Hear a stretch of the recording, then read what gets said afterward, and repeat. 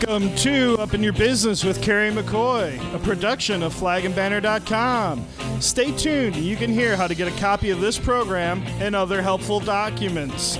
And now it's time for Carrie McCoy to get all up in your business. Thank you, Tim. Like Tim said, I'm Carrie McCoy, and it's time for me to get up in your business. This show, Up in Your Business with Carrie McCoy, began with entrepreneurs in mind, a platform for me, a small business owner, and a guest to pay forward our experiential knowledge in a conversational way.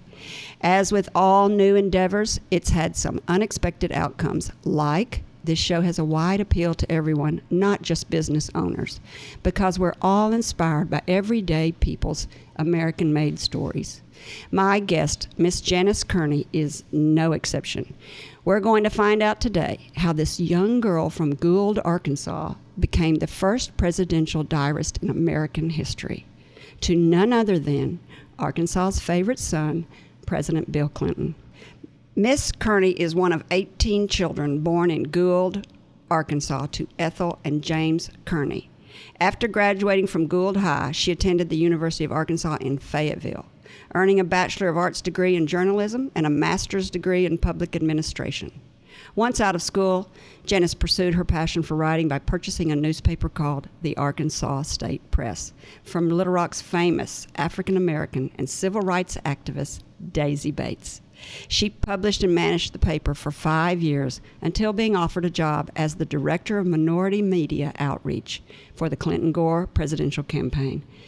This career move began her long relationship with President Bill Clinton.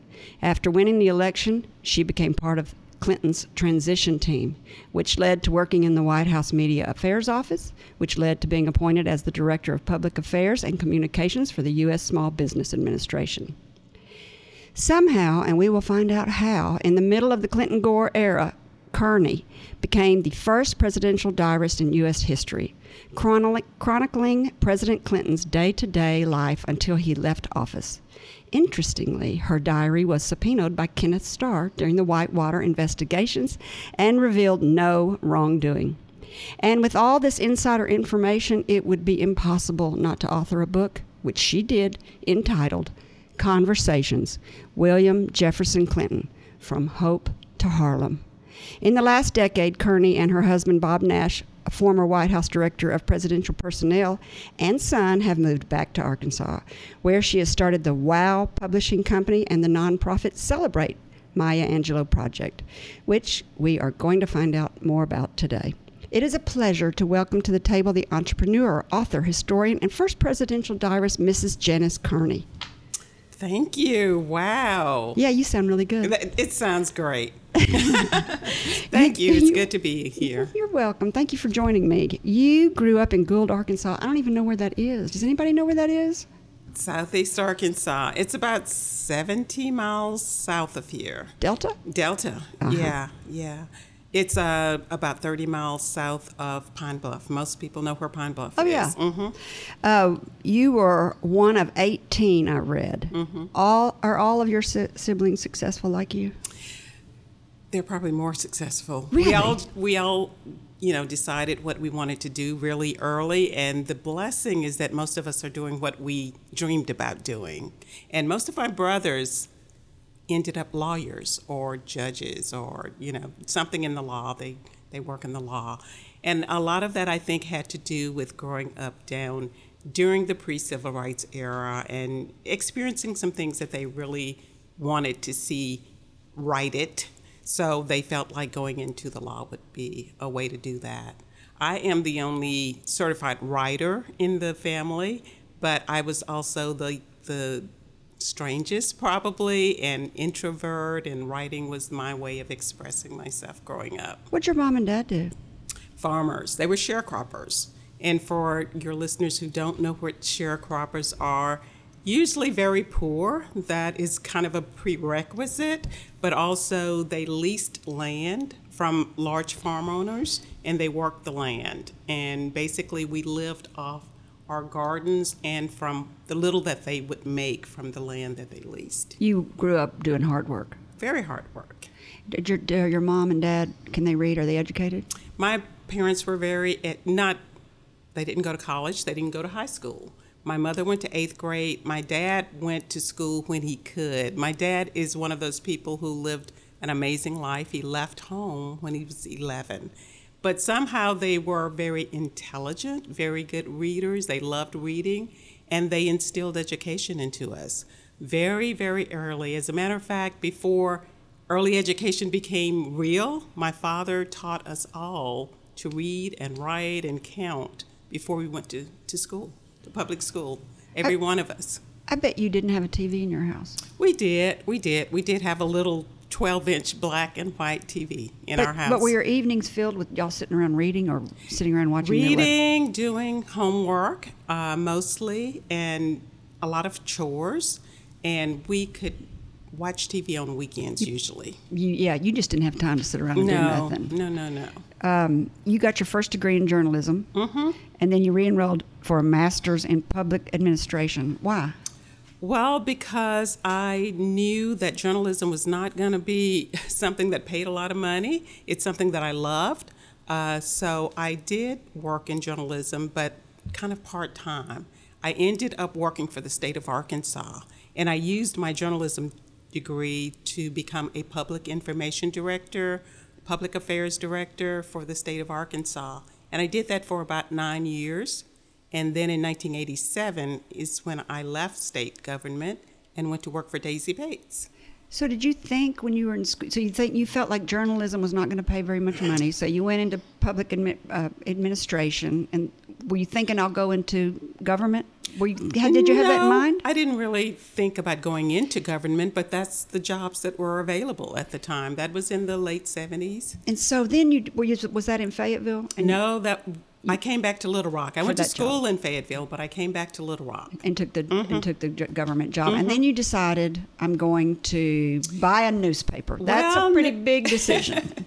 And it really didn't work like that. What happened was that a friend of mine told me that Daisy Bates needed a managing editor, and I felt like it was something in the stars or God or someone telling me, this is what you're supposed to be doing. You're not supposed to be working for government all your life, because my love has always been writing. So I went and interviewed with Daisy Bates, and I told her, I had met her when I was 16 years old, and I interviewed for a job as a clerk, just a summer clerk, and I didn't get the job because I couldn't type. Not good enough for her anyway. So when I went to see her, I told her, you did not give me that job when I was 16, and I really think you should do it now. And she did. She gave me the job as her managing editor. 3 months later, she came in and said, I'm retiring. I'm going home. She was sick. She had had lots of strokes by then, and she really couldn't talk very well. So she was going home. She retired, and she was going to sell the newspaper to somebody. She had been interviewing people, and I didn't even know what was going on.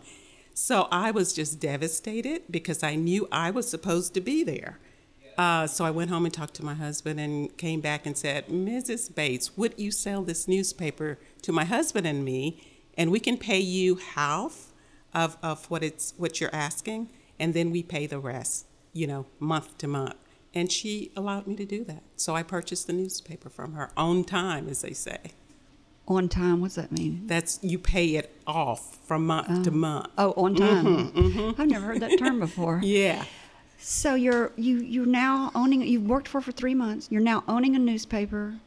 Is it harder than you ever thought it would be? It was harder than chopping cotton and picking cotton, and I grew up doing that, and that was very, very hard because it was all on me. And I don't know how much you know about newspapers, but it's kind of a transient role for people who work for newspapers. They don't usually stay there very long, so you're constantly bringing people in, which means you're going to end up doing a lot of the work yourself. I had to learn so much that I didn't know about newspaper work. It was very, very hard. My son was then early teens, 12, 13, whatever. My husband and I broke up, so I'm a single mother with a young son, and a small business owner. And a small business owner of a very competitive business. Yeah, a very hard business for especially for the African American community. How'd you do it? I just worked constantly, worked all night, many nights. I lived it. What was your strength?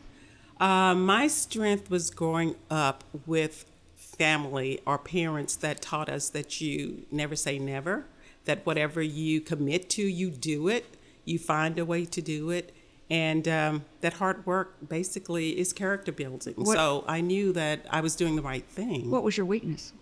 What did you feel like you could have done better, that you felt really out of your comfort zone on? Just not being able to bring in people that would stay. And I know that is one of the things about small newspapers. You just can't do that.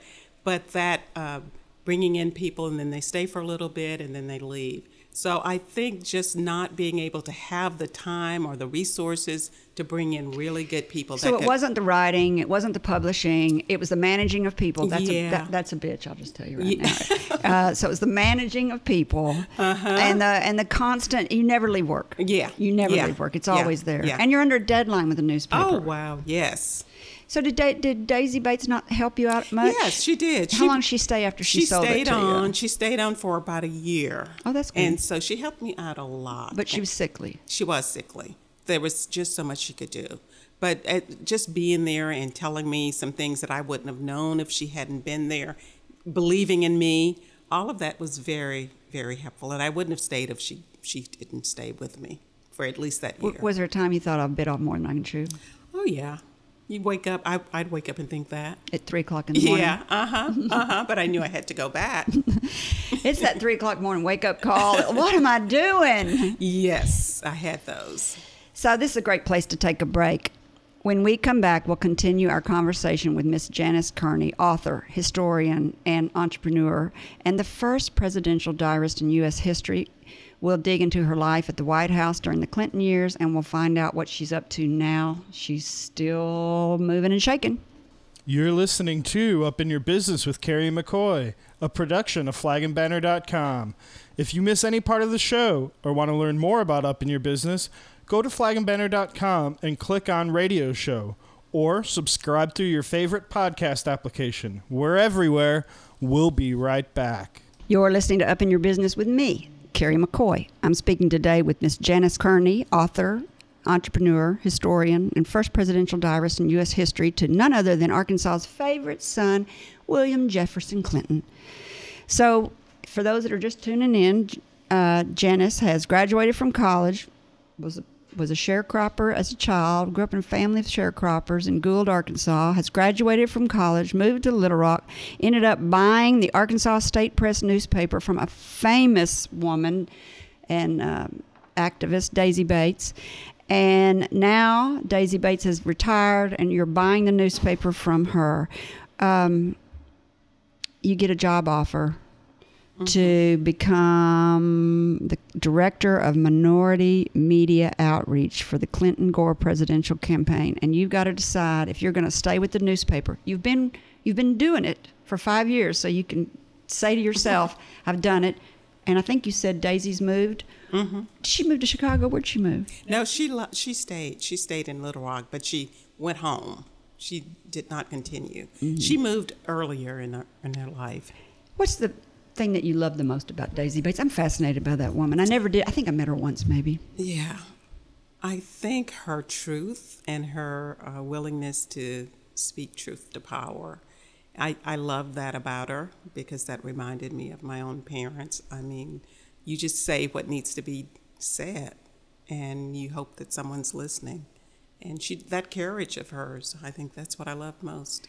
What was that newspaper? What was the name of the newspaper? Arkansas State Press. Yeah. What was its theme? Was it local news? Was it African American news? It was local news. And of course, when she and her husband owned it in the 40s and 50s, it was specifically African American news and what was going on, not only in Arkansas, but around the country. Because cool. They were one of the most noted newspapers in the South. So cool. And we didn't have the internet. How did they even get that kind of information? I don't know, word of mouth. I mean, there was a network. A network of newspapers, yeah. Mm-hmm. So you've decided to take this job, and you're going to, is Daisy still alive when you decide? Oh, yeah. Daisy Did you sell it, or did you close it? No. In 1993, when I left Little Rock and went to Washington, D.C., my sister took over. Oh. She ran the newspaper a few years after I'd left. So I didn't leave the newspaper completely when I took on the role as minority media coordinator.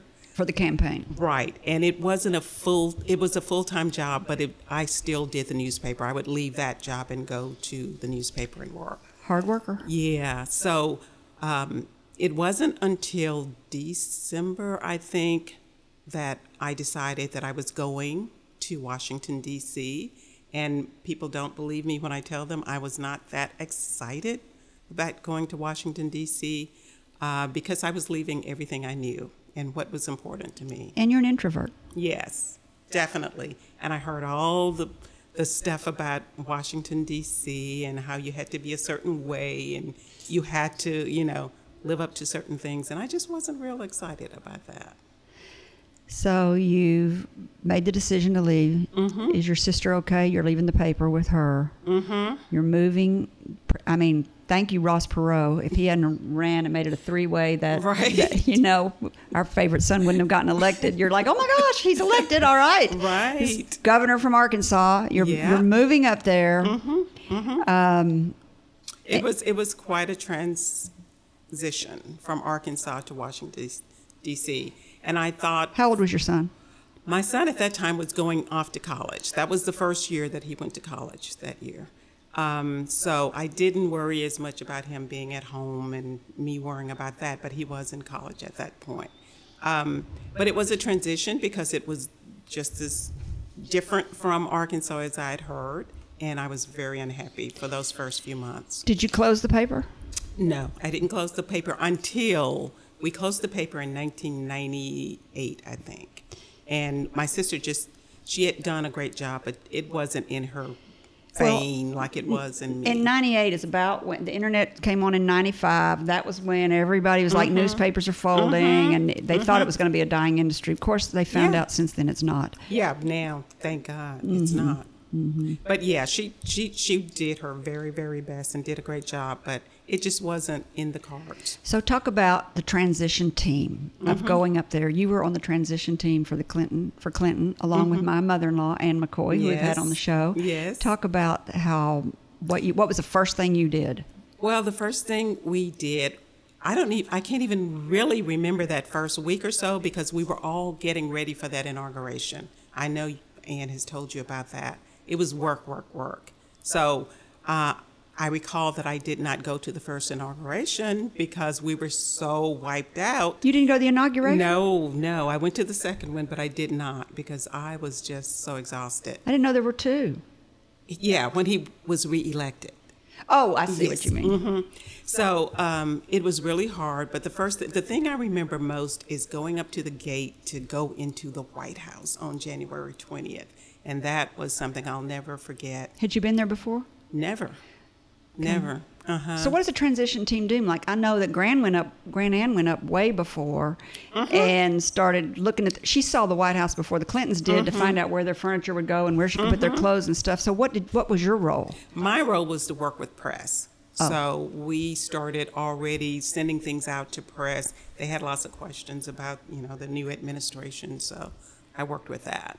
And also, we just did a lot of things in preparation for the inauguration. So you were the White House Media Affairs Office. Yeah, basically. I was part of that. Yes. Mm-hmm. We, like I said, we work with the press all over the country and from other countries as well. And nobody knows who Bill Clinton is. Mm-hmm. They're like, who is this guy? Right. I think he was mowing the lawn on the White House one time. They're like, what president mows the lawn? Is that true? I never heard that one. Is that an urban legend? We did have a picnic. We had several picnics there and had watermelon and different things that people eat in Arkansas. In the South? Yeah, because Hope, remember? Yeah, he's from Hope. So they sent up a whole bunch of watermelons because that's... Can you not get watermelon in Washington, D.C.? Yeah, but that's the capital. Hope is the watermelon capital, that's right. Remember? Yeah, you get the good watermelon down here. So how long were you in the White House Media Affairs office? And is that that's on the West Wing, I guess? That is actually in OEOB. What's that? The Media Affairs office. That is the big, beautiful building that is part of the White House. And most people are in the OEOB, the executive office. But I worked there in media affairs. I did that for just a few months before I was appointed to the Small Business Administration. And I was at Small Business Administration for 2.5 years. And when I left there, I came back as the diarist. And I was in the West Wing when I came back. So I didn't know there was another, what'd you call it, EEOB? OEOB. OEOB. What's that stand for? Office of Executive. I'll have to remember. OEOB. I'll have to remember that. OEOB. It's a beautiful building. So why did you leave there and go to the SBA and become you were the Director of Public Affairs and Communications for the U.S. Small Business Administration. Why did you leave that job to go to the other one? Was it a move up? It was a move up, definitely. It was an appointment. It was like you're 2 or 3 levels down from the administrator, and you're running the communications part of the national office. So if I remember correctly, people are everybody that was very supportive in any election goes with, the transition team. And then it's the president's job to fill all these positions with people. So is that kind of what he was doing? Is he was trying to give you a good job because you'd been helping here in Arkansas for so long? Well, I guess you could say that. But really, he had little knowledge of jobs day to day.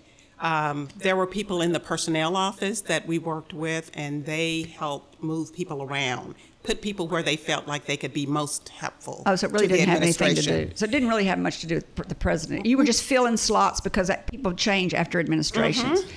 So, who's our president now? Trump? He doesn't have all the slots filled. No. Is it? I mean, I don't know that that's a good or a bad thing. I have no idea. So maybe he just doesn't know a lot of people favors. I don't know, or have many followers, or. Well, I wouldn't think it was a good thing. You wouldn't? Yeah, but I'm not a policy person. But I would think that you need people to do a lot of things, especially when there's so much going on in the world today. Yeah. But it does cut down on the budget, I guess. So I want to learn all about how you ended up back at the White House as the first presidential diarist. When we come back, we'll continue our conversation with Ms. Janice Kearney, entrepreneur, author, historian, and first presidential diarist in U.S. history. We will dig into her life at the White House during the Clinton years, and we'll find out what she's up to now with her WOW Publishing Company and nonprofit Celebrate Maya Project. Arkansas Flag and Banner is proud to underwrite Up in Your Business with Carrie McCoy. McCoy began this broadcast a 1.5 years ago with the intention of offering a mentoring platform for those with an entrepreneurial spirit. Through candid conversation and interesting interviews with business and community-minded Arkansans, listeners gain insight into starting and running a business, the ups and downs of risk-taking, and the commonalities of successful people. Carrie McCoy, founder and president of Arkansas Flag and Banner, believes in paying knowledge and experience forward and developed this radio show as a means of doing so. The biographies, life experiences, and wisdom of her guests would likely go unheard if not for this venue. Rarely do people open up for an hour to an audience about their life, mistakes, triumphs, and pitfalls. This unique radio show allows the listener intimate access into the stories of prominent leaders in our state. I am Adrienne McNally, manager of the Arkansas Flag and Banner showroom and gift shop, located on the first floor of the historic Taborian Hall on the corner of 9th and State Streets in downtown Little Rock, Arkansas. In business for 43 years, we offer an old-school shopping experience with front door parking, clerks to help you, and department store variety. Open to the public Monday through Friday, 8 to 5:30, and Saturday, 10 to 4.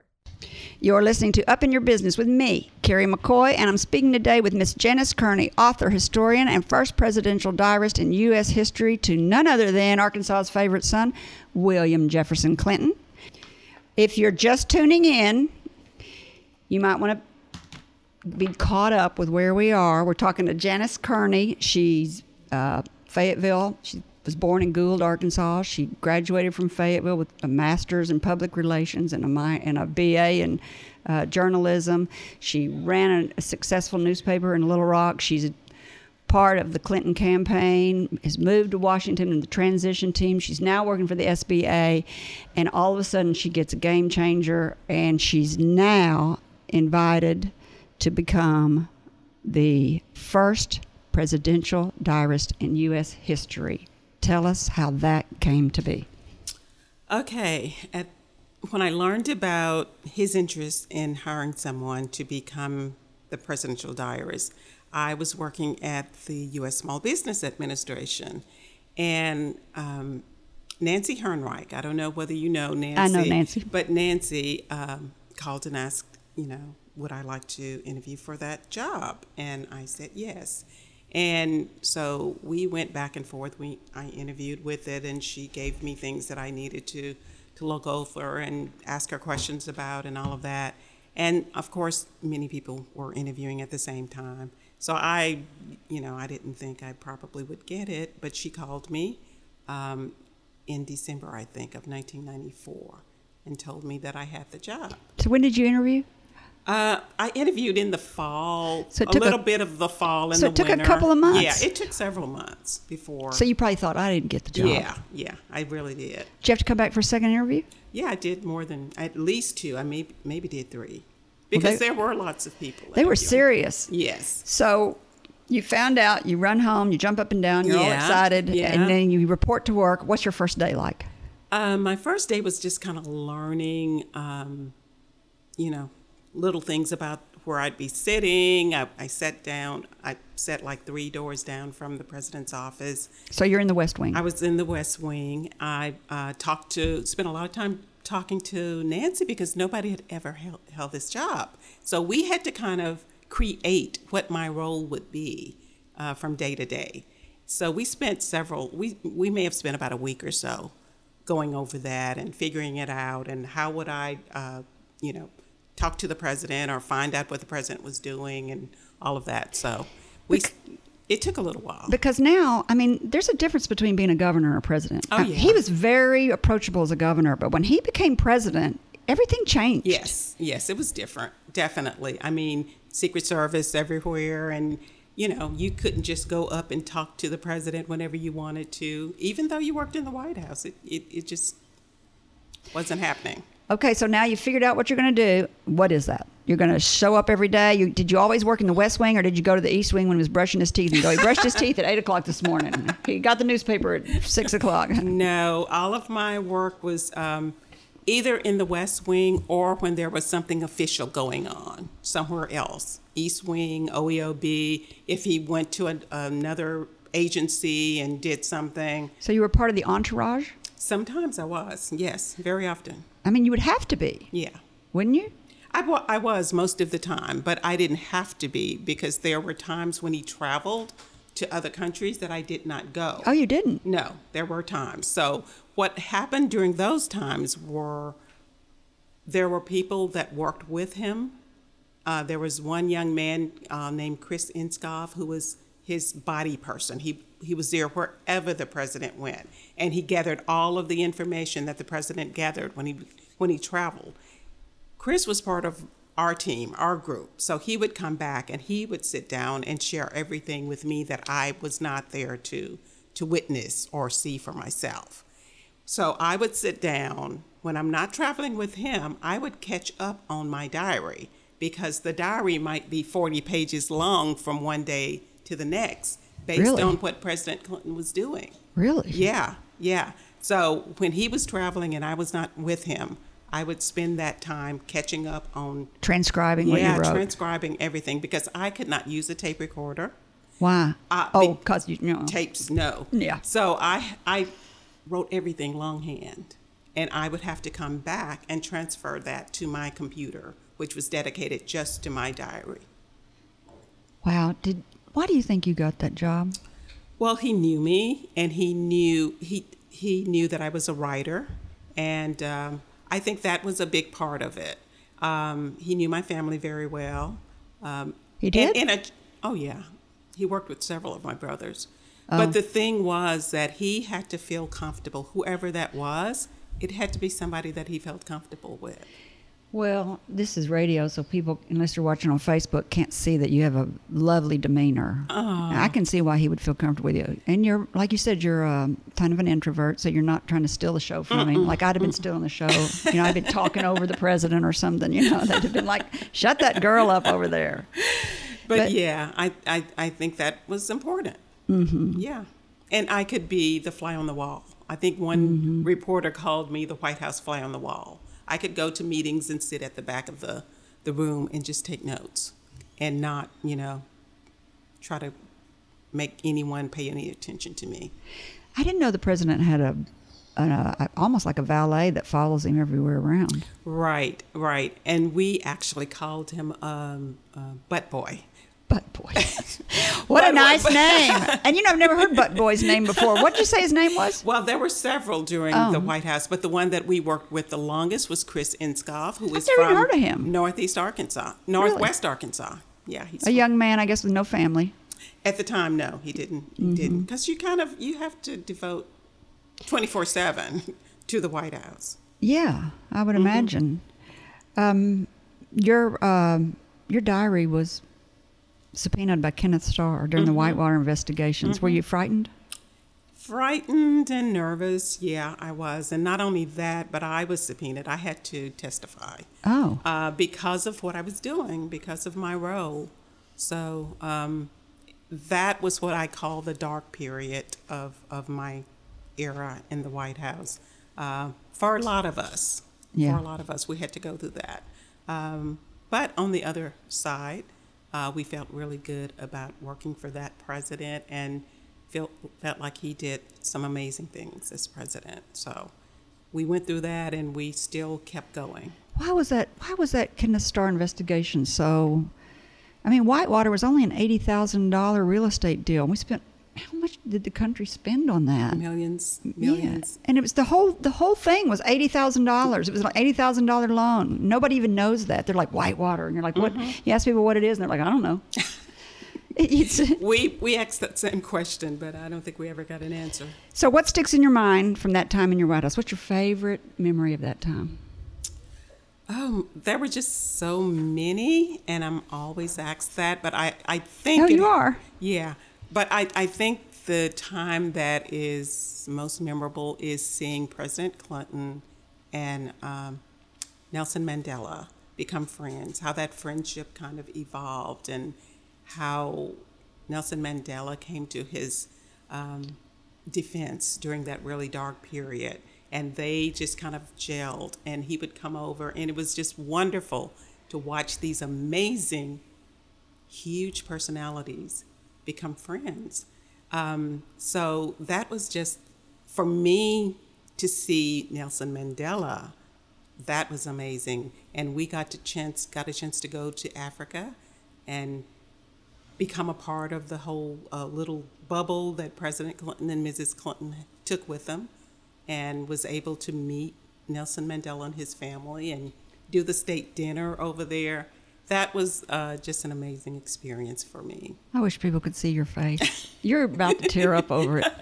You're about to make me tear up over it. It was a wonderful, wonderful experience. And you see these two great men that you really, to me, it was two great human beings, really believing in people, really wanting to make the world better for everyone. How do you keep believing in people when you have so much obstacles? I don't understand. I don't know how you do that. Some people have those kind of hearts, those big hearts. Mm-hmm. Let me just tell everybody who we're talking with. You're listening to Up in Your Business with me, Carrie McCoy, and I'm speaking today with Miss Janice Kearney, author, entrepreneur, historian, and first presidential diarist to U.S. President, Arkansas' favorite son, William Jefferson Clinton. We both just got kind of choked up over that last thing. So he's out of office. You've moved back to Little Rock. Did you meet your husband up there? No, I've known Bob Nash for years and years. He was in politics for a long time. He worked for Bill Clinton forever. When I was working for state government, he was with Bill Clinton, so I met him during those years. But he's not your first husband. He's not my first husband. Do you have another son? I have one son, and Bob has one son. Oh, I see. And Bob has a daughter, so together we have 3 children. Well, I read, I think in your bio, that you and Bob and your son moved back. Or do I have that wrong? Yeah, that's not right. Yeah, we moved back together. Oh, you did? So Bob Nash and you are working together at the White House. Is that when you kindled your relationship? We started dating right before that. We started dating in the really, really early 90s, 92, I think, During the campaign, I guess. Yes, during the campaign, right before the campaign. And we moved together when we moved to Washington, D.C., and we got married in 1994. Okay, while you were up there. Yes, while we were there. So what made you decide to move back to Little Rock? Oh, I would always come back to Little Rock. Arkansas is home. And my father was still living. My father is someone I talk about a lot because my mother died in 1982. So I became my father's caretaker, which was one of the big reasons I really wasn't excited about leaving. Oh, yeah, because that's right during the Clinton years. Yeah, but my father is just an amazing human being, and that would take a whole other show to talk about. But I think a lot of me comes from him. I mean, the nice part from me probably comes from my mother, but the kind of quirky part and the kind of dreamy part and the part that loves to write and the stories part, all of that comes from my dad. Why do you keep calling yourself quirky? It's twice you said that. I am. But you don't seem quirky to me. My dad was just amazing. My dad lived until he was 107, and he just died in 2014. So that was my main impetus for coming back to Arkansas when I came back. Because when I came back, he was turning 100. That's unbelievable. Yeah. So I was just so blessed that I was able to spend a lot of years with him when I came back to Arkansas. I want to be good like that. I want my kids to love me that much when I'm 100 years old. Oh, I'm sure they will. That's a really nice story. What? And then we'll move on to your career. What is it you love about your dad so much? He's just not like anybody I've ever met. And you asked if he was educated. Educated in school, no. But my dad was the wisest man I know on this earth. I used to tell Bill Clinton, I said, you are one of the best storytellers I've ever met, but you are number 2. And he said, who's better than me? I said, my dad. My dad was an amazing storyteller. And that's where I fell in love with stories. And writing. That's great. So you've moved back and you started a publication. Is that the first thing you did when you moved back? You started WOW Publication or not? Actually, I started WOW Publishing when I was in Chicago. My husband and I moved to Chicago. Oh, after Washington, you moved to Chicago. We moved to Chicago. We lived there for 7 years, and that's where I started my writing. Because I knew once I left the White House, that's what I'd do for the rest of my life. So I started there, and that's when I wrote my first book, which is a memoir. What is that book? Cotton Field of Dreams. Cotton Field of Dreams. Oh, that's a pretty cover. And it's for everybody all on about Facebook. That's a pretty cover. Growing up. It's in all about Gould, Arkansas. That's what it's about. You and Maya Angelou. Yeah. No wonder y'all have got it. No wonder you're kindred sisters. That's right. So that's what I did. That's your first book. And yes, and this is the second book. Something to Write Home About is actually about my years as a personal diarist of President Clinton. But that's not the one that... This one, Conversations, is about Bill Clinton. Oh. It's actually a book that I started. I got a fellowship to Harvard to start this book, to start my research. Oh, look at those pictures. Start my interviews. And I went all over the country and interviewed people to talk about his legacy as a leader, but also the legacy, his race relations legacy. Yeah, he had a great one. Because when I was in Washington, D.C., I would have people who said, oh, he can't be real. This man is not real. He just started this because he's a politician. I said, no. That's not true. Mm-mm. So I thought, well, why don't I go and talk to people and let them tell stories? And that's what that is, a book of stories and conversations about Bill Clinton from childhood on. Well, that's 3 really big books. Mm-hmm. They look like they're 300 or more pages. No, they're 200. And that one may be 300. How long does it take you? Yeah, this one's 400 pages, okay. Honey. And I bet this one's 300 too. It's probably 200. So I'm just going to find out here. So how long does it take to write a book? 320. You don't forget. even know. I forget. Let's see what this one is. 335. All right. She doesn't even know what she's writing. I can't read books this thick. Although I have just read. Well, we're going to talk about Maya Angelou in a minute. But how long does it take you to write a book like this? That book, because I started, that very first book, Cotton Field of Dreams, I started when I was high school, college. So, and then you put it down and then you pick it start back up. Yeah. So that one took a long time. Other books take about 2 years. I bet year that's and a half to 2 years. This kind of a book that takes a long time, Cotton Field of Dreams by Janice Kearney, that looks like something I would really like to read because it took a long time. It's really probably got your heart in it. It does. I it may really have to. does. Is it on book on tape? No, it's not. You're gonna have to. You've got a lovely voice. You're gonna have to read your book. Thank you. You're welcome. So then you started a publishing company because you wanted to publish your own books? Yes. Why? So you moved back. So you left Chicago after 7 years. You moved back to Little Rock, I guess because Bob Nash's job ran out. I don't know. No, actually, when I moved back, Bob was working for Hillary Clinton when she was running for president. Oh, okay. Yeah, he was working for her. Where was he living to do that? D.C. So y'all weren't living together? No, he went there and I came back That's the here. perfect marriage. Don't even marry a little long. Is he here now? He is. Oh, and y'all still together? Oh, well, good. So he comes. So you come back to Little Rock, and he's up helping Hillary. Okay. And he stayed in D.C. for a few years after that because he had started working. So I was here spending time with my dad, and I think I did a little part-time work, but I was writing mostly. So when did you decide to start the WOW Publishing Company? I started it shortly after we moved to Chicago in 2000. Oh. About 2002 or 3. Yeah. So it's mostly an online publication then. And what was the purpose for starting that? I started it to publish my books. Okay. That's the basic thing that I started doing. But once I started writing, a lot of people would meet me and they tell me they wanted to write books. So I ended up starting to write other people's books. So I'm also a ghostwriter for other Is this people. yours? I went online and Googled up WOW Publication, Books with Reality. Is that you? Or is that another WOW publication? I couldn't find your name anywhere on that. No, that's Do you not have me. an online website? I do. What's It's called Wild Publishing.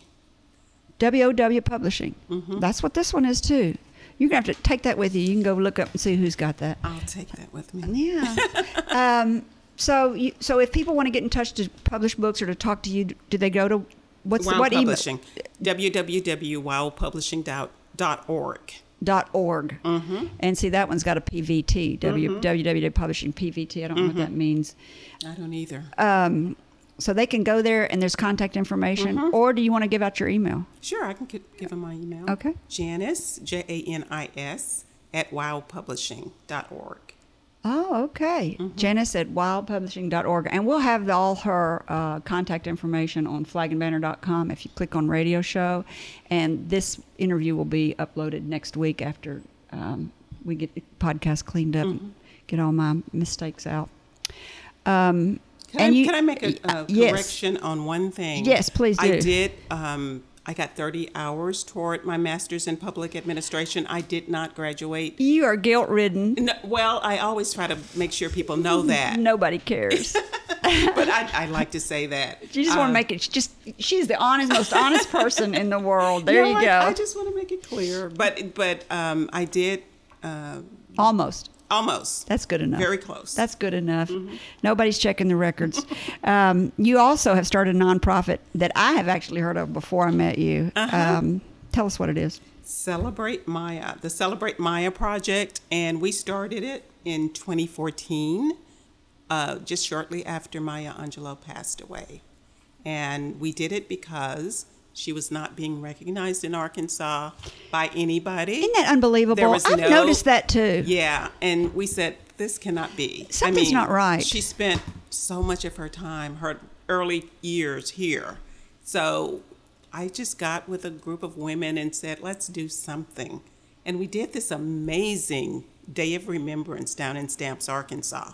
And I have to credit the mayor of Stamps at the time, who was so instrumental in making sure that happened. Because she's from Stamps, Arkansas. She's from Stamps. And if you listeners, if you have not read Why the Caged Bird Sings? I know Why the Caged Bird Sings. It's fabulous. I just picked it up in March, Black History Month this year for the first time in 10 years, and reread it. And I don't even read, and it is so incredibly good. And it is on tape too. You can hear it. You can listen to it. Oh, I bet she reads it probably with Yes, that lovely voice of hers. yes. You're exactly right. People do not recognize her. I didn't even know she was from Arkansas till probably not very long ago, 5 years ago maybe, and was like, why do we not have her on billboards, and why is it not the Maya estate? She is just unbelievable. Yes. So we're trying to change that a little bit. Well, I thank you very Yes. much. I want to be a part of your organization. I would love for you to be a part. I'll make sure you get all our information. Good. That is so good of you. So we're very excited. We celebrated her 90th birthday this year, and we had a wonderful luncheon. And the woman who did the documentary that you saw, on AETN. yes, she came and spoke, and it was wonderful because Where's she from? She is from Chicago, but she was a very good friend of Maya's. So she was able to talk about all these different. I can't believe I didn't get to go. Yeah, well, you'll come to the next time. I'll come to the next time. That's too bad. So why should people read Conversations with William Jefferson Clinton, From Hope to Harlem? Well, if you don't know him, you will learn some amazing things about him. You'll learn some things about him when he was a child, why he may have ended up the way that he is. You'll learn about his childhood. You'll learn about his grandfather, who he credits with making him the kind of person that he is.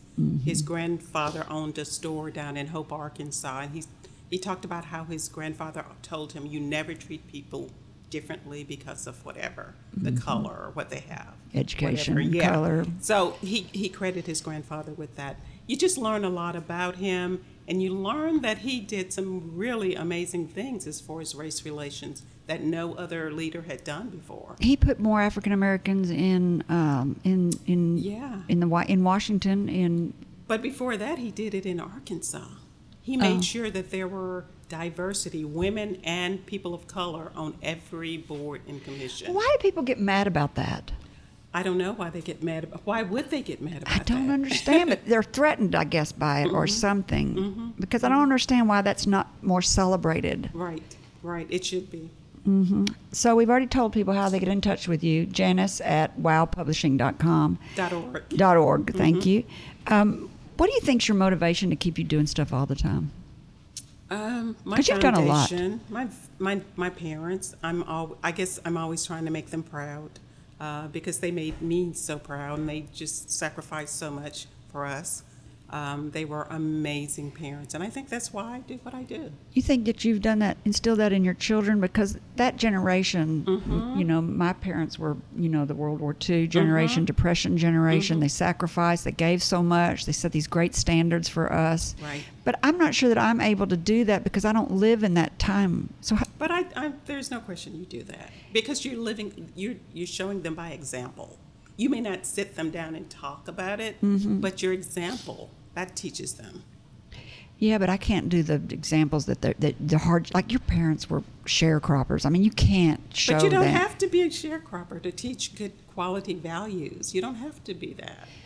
If you could tell yourself something today, if what you know today, if you could tell it to yourself 20 years ago, what would that be? It would be... That's a hard one, isn't it? Yeah. Something. Probably follow your dreams, no matter what. And I think I've done that to a certain extent, but I probably could have done it even more. Be more trusting. You do seem like you follow your heart a lot, that you're not afraid to say, I don't really want to go to Washington, but I feel like this is where God is sending me. This is where my life's path is. This is where I'm supposed to go. Well, you know what? My dad told me I had to go because right before I went down and talked to him and said, Dad, they're asking me if I want to go to Washington, D.C. And he said, how can you not go? You have to go. I mean, your mom and I sacrificed all those years. You have to go. How can you turn something like that down? That's exactly what Anne McCoy's Mother Hazel said to her, she said, when you come home, I will probably be dead, but you have to go. Yeah. Because Anne went to her mother, who was aged older, and said, Mother, I've been offered this job, but I don't want to leave because you're 86 or Right. something. Exactly. And she said, you have to go. You cannot stay. And sure enough, she came back, and her mother was still alive when she came home. Yeah. My dad loved it. I think it kept him alive. Yeah. Yeah. I think it did too. So I love that. I don't have to ask you who most inspired you in life. It's your father. But give me one word to sum you up. Dreamer. I think it is. You said dream about 10 times. If you didn't say it, I was going to say it for you. Listen, here's your gift for coming on. You got a U.S. and an Arkansas flag, a desk set for your... Thank you. You're welcome. I should have put love Chicago on it. there, I guess. I didn't know No, you. these are the best ones. That's where your roots are, right That's there. right. Gould, Thank you Arkansas, and in so Washington, much. D.C., United States. Thank you for coming on. I have Thank you enjoyed. for asking me. You are so welcome. Thank you. You're a special person. Who we got? Who's our guest next week? Tim? Next week is going to be Arnessa Bennett. You know, she's a life coach and a motivational speaker. I met her when I went and spoke to the Salvation Army, a group of women at the Salvation Army who do great work. Salvation Army is a great organization. They asked me to come for luncheon to talk to them. And this woman was the head of the Salvation Army Volunteers or something. I don't know. But she's very motivational, and she's a really neat chick. So I'll be interested to talk with her and get motivated. She's going to motivate us, pump us up. All right. I'm ready to be pumped up. So if you have a great entrepreneurial story that you would like to share, I would love to hear from you. Send a brief bio and your contact info to. Questions@upyourbusiness.org. That's questions with an S. And finally, to our listeners, thank you for spending time with me. If you think this program has been about you, you're right, but it's also been for me. Thank you for letting me fulfill my destiny. My hope today is that you've heard or learned something that's been inspiring or enlightening, and that it, whatever it is, will help you up your business, your independence, or your life. I'm Carrie McCoy, and I'll see you next time on Up in Your Business. Until then, be brave and keep it up.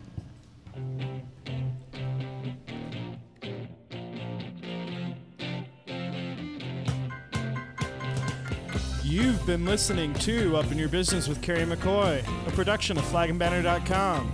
If you'd like to hear this program again, next week a podcast will be made available online with links to resources you heard discussed to today's show.